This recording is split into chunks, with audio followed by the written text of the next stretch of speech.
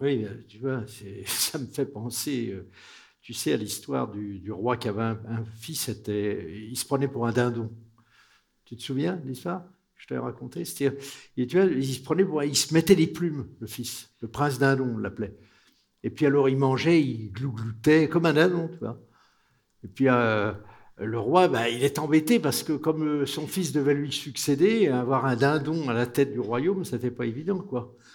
Tu vois. Et donc après, il a convoqué des médecins, les plus grands médecins, et personne ne trouvait la solution. Alors attends, non, ne te décourage pas, il y a un sage qui est passé, parce que c'était une période où il y avait des sages. Tu vois, aujourd'hui, il y en a moins, hein, il en reste dans les histoires, mais il n'y en a plus beaucoup. Et alors le sage, tu sais ce qu'il a fait? Il a dit, je voudrais des plumes. Alors le roi, bah, il lui a donné des plumes, et le sage, il s'est collé les plumes comme le prince dindon. Et puis il a commencé à glouter aussi, puis à manger des miettes comme le prince dindon. Ce qui fait qu'il y avait 2 dindons, tu vois, dans le royaume. Alors là, la cour était désespérée, je veux te le dire. Et alors attends, non mais c'est pas fini, parce que après, si tu veux, ça a duré un certain temps, et puis ils étaient tous les 2 copains. Et un jour, le sage, il a mis un pantalon. Alors le prince dindon, il a dit, tu es fou, tu mets un pantalon, ils vont savoir que tu es un homme, les autres. Il a dit, non mais c'est parce que j'ai froid. Mais t'inquiète pas, je sais que je suis toujours un dindon. Alors donc, le dindon, il a essayé de mettre un pantalon, puis il s'est aperçu qu'il était toujours un dindon malgré le pantalon. Puis après, le sage, il a mis une chemise. Et donc, le prince dindon, il a dit, c'est fou, pourquoi tu mets une chemise? Ils vont savoir que t'es un homme. Il a dit, non, moi, je sais que je suis un dindon, t'inquiète pas. Alors, il a essayé de mettre une chemise, puis petit à petit, il a mis une veste, et puis il a mangé à la table avec les hommes. Et petit à petit, il est devenu un homme plausible. Et il a même gouverné, aussi bien qu'un autre, en sachant qu'au fond de lui-même, il était vraiment un dindon. Comme quoi la vie est vraiment une farce, non? Bien, alors, merci Mélancolie Motte, merci. Alors, j'ai examiné les radios, hein. Oui. Alors il n'y a rien d'alarmant, hein. Ah, tant mieux. Mais enfin, il y a quand même des zones d'ombre, hein. Voilà. Il y a quand même des zones d'ombre. Alors moi, ce qui m'intéresserait de savoir, avant que tu nous racontes un extrait de ton spectacle, je voudrais que tu nous dises, parce que l'on ne voit pas bien, où part l'histoire? Est-ce qu'elle part du cœur? Est-ce qu'elle part du ventre? Est-ce qu'elle part de la tête, l'histoire? Mais, moi, je suis née en Flandre, hein, tu sais ça. Oui. Et là-bas, quand on est amoureux, on ne parle pas du tout du cœur. On dit qu'on a des papillons dans le ventre. Vlinders in de buik, on dit ça aussi en anglais. Hein. C'est pas mal. Hein? Alors moi, je suis assez persuadée de ça. Je suis assez persuadée que la lente gestation, là, elle démarre par le ventre. Tu sais que dans les pays arabes, ils disent que c'est le foie, le sentiment. Ah oui. Ouais, ouais. Bon, enfin, en parlant de digestion, donc, ça m'intéresse de savoir, parce qu'au niveau de la mastication de l'histoire, de la dévoration, on pourrait dire, puis de la digestion, parce que c'est quand même assez long, hein, comment ça se passe, ce phénomène-là? Voilà, j'ai lu il n'y a pas longtemps dans le dictionnaire Larousse de 1970, date de ma naissance, il y a une phrase, je ne sais pas de qui ça vient, hein, mais ça dit « La mastication n'est qu'une lecture et la digestion, c'est la réflexion. » Hein? Alors, comme digérer, c'est un synonyme, c'est comprendre, ah ben voilà, t'as tout compris, quoi. Hein? Hein? Il faut absorber, il faut l'avoir dans le ventre. Et puis c'est sûr que pour le conteur, oui, il vaut mieux retourne là, parce que on a tellement faim de son histoire qu'en fait, on a l'estomac dans les talons. Oui, je le vois bien. Alors, au moment de la question, puisqu'il y a la gestation de l'histoire, puis à un moment donné, il va falloir la faire en public. Alors, au moment de rentrer, qu'est-ce qui est le plus important? Est-ce que c'est, on se préoccupe de sa langue, des yeux, des mains? Est-ce que c'est le souffle, les poumons? C'est quoi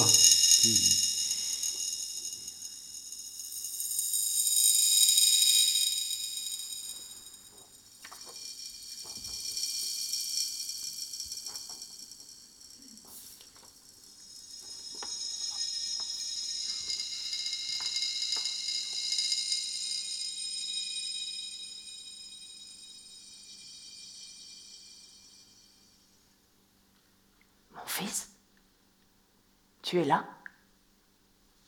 Oui, maman? Mon fils, aujourd'hui, je vais t'apprendre le mot cheval. Un cheval, c'est... Je sais ce que c'est, maman. C'est un cheveu qui a mal. Non. C'est un animal. Il a 4 pattes, un grand cou avec des cheveux qu'on appelle une crinière, des pieds qui sont des sabots. Il batte la terre, il est fier.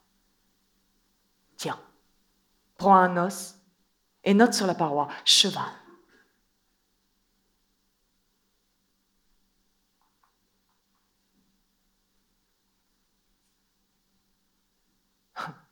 C'est presque cela. Mais tu as écrit « chenal », c'est autre chose.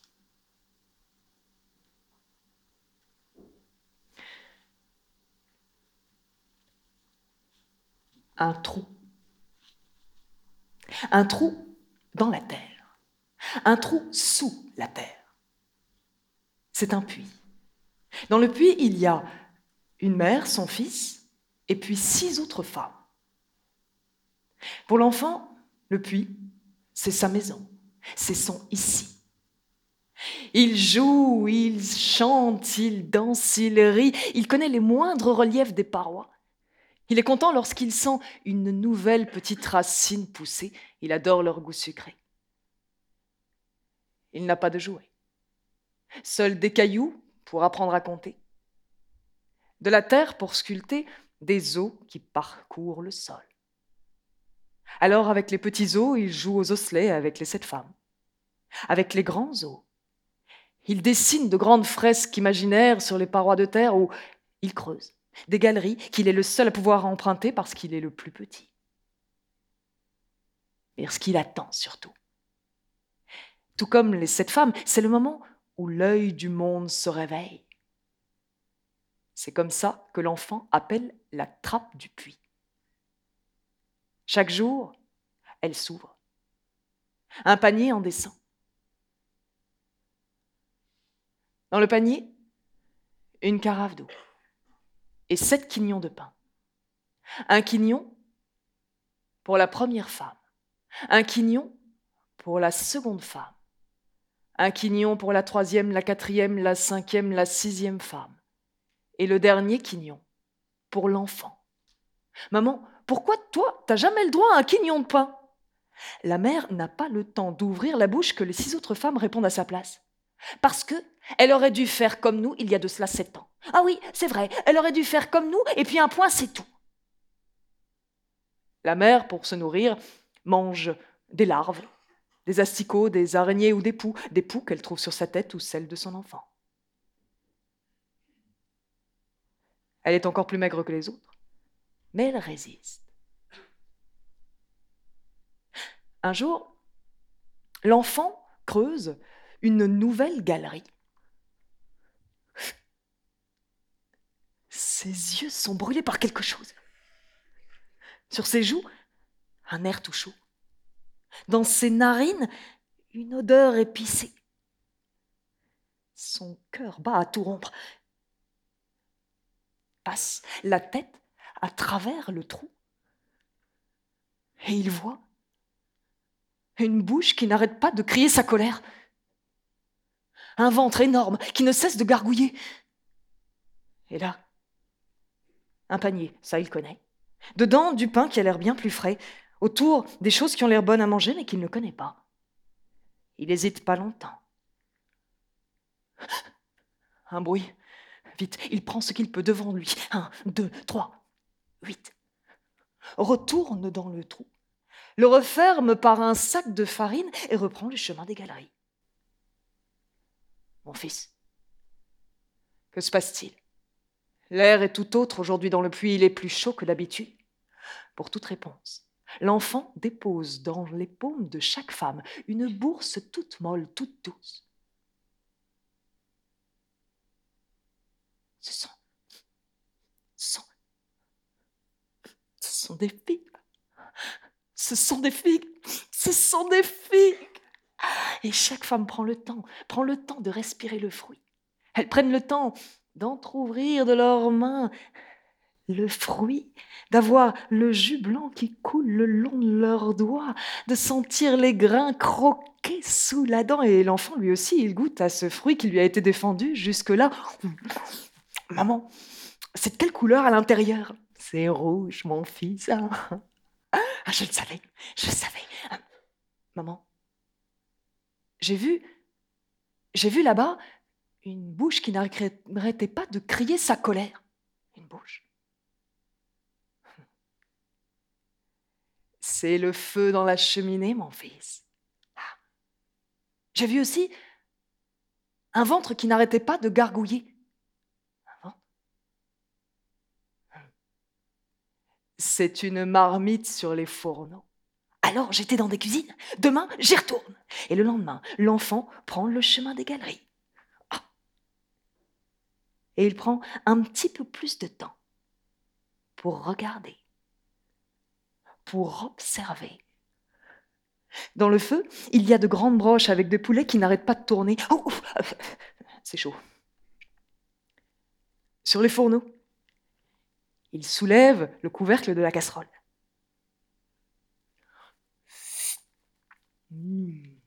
Ça doit être la soupe dont ma mère me parle. De la poudre blanche. Ça, c'est du sel. Et celle-là, elle est noire. Il crie comme un fou, sûr que quelqu'un va arriver. Alors il ouvre les placards, les tiroirs, il prend tout ce qu'il peut. Le bruit retourne dans le trou, referme et reprend le chemin des galeries.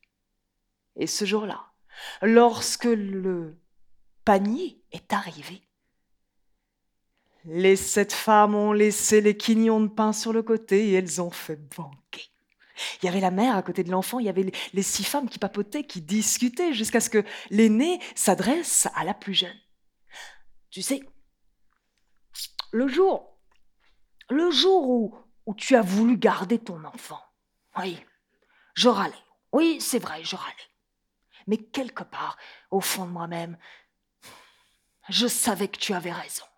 Ah oui, ça c'est vrai. On aurait dû garder nos garçons. Oui, ils nous auraient nourris à présent. L'enfant tend l'oreille. Maman, de quoi elle parle? Mon fils, les cuisines dans lesquelles tu vas chipper, ce sont celles du roi. Ton père. Mon père? J'ai un père? Et il est le roi. Mais alors pourquoi on est là? Et la mère raconte toute l'histoire à son fils.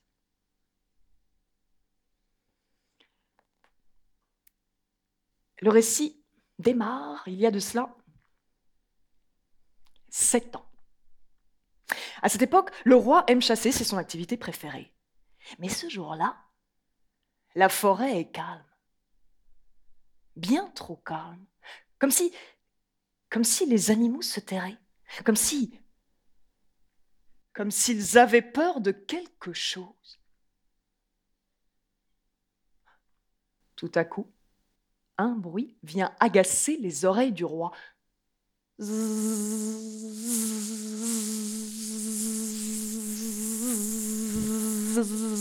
Mais l'homme n'a pas le temps de refermer les mains sur le moustique, que l'insecte, plus rapide qu'un faucon, fonce droit sur lui et s'enfonce dans le nez du roi. Moustique, sors de là, ordre du roi. Le roi presse son nez comme un citron. Il les sort comme un torchon.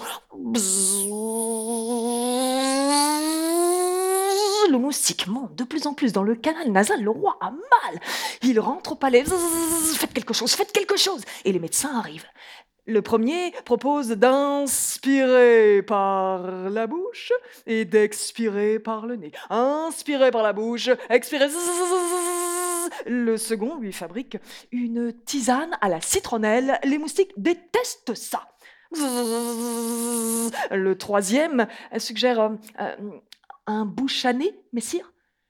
Et lui, il ne récolte que les crottes de nez du roi. Le roi, il renvoie ses médecins, ses serviteurs. Il s'assied sur son trône, la tête entre les mains. Il se met à gémir.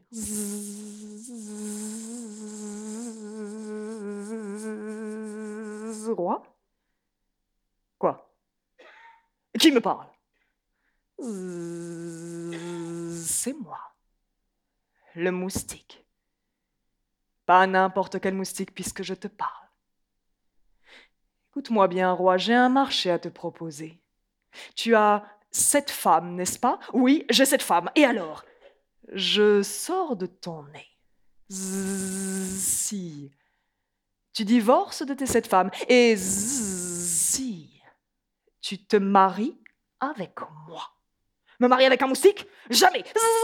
Et le moustique monte de plus en plus haut jusqu'au cerveau. Le roi hurle de douleur, il a peur. D'accord, je préfère vivre sans souffrance et sans femme que d'avoir une telle douleur durant tout le restant de mon existence.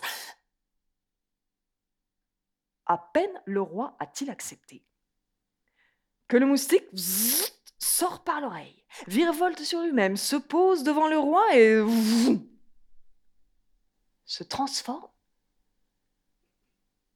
en une créature aux yeux vert olive, à la bouche rouge, comme la cerise prête à être croquée, à la poitrine ronde, comme de melons mûrs et ferme.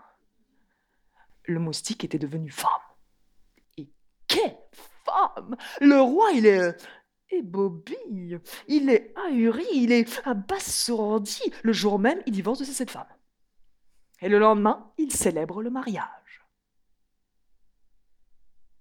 À peine la femme moustique est-elle devenue reine qu'elle mange déjà le roi du regard.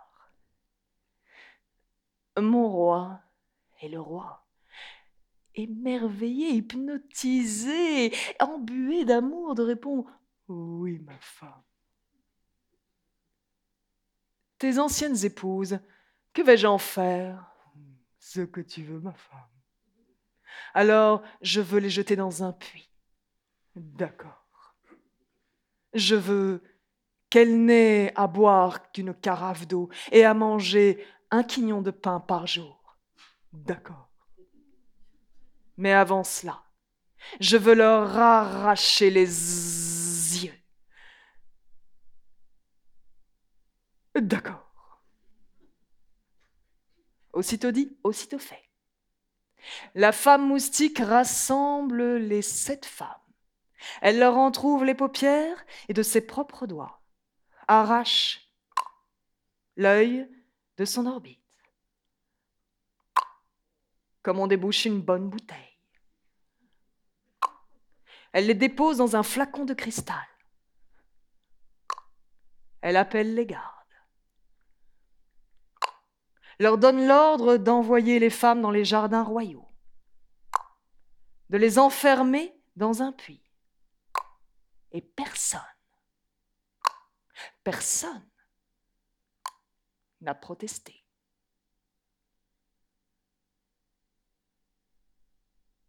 À partir de ce jour, les 7 femmes vivent dans la nuit de leurs yeux et du puits, avec pour seul rythme quotidien la trappe qui s'ouvre,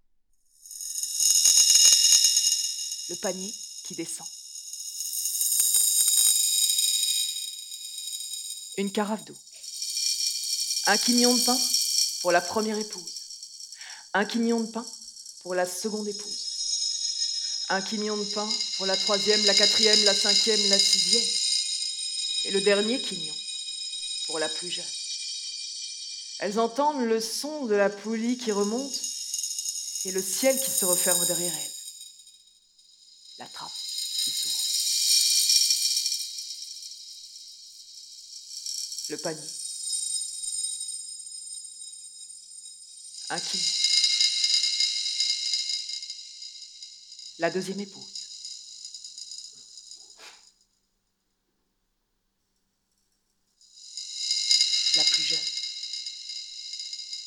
son de la poulie.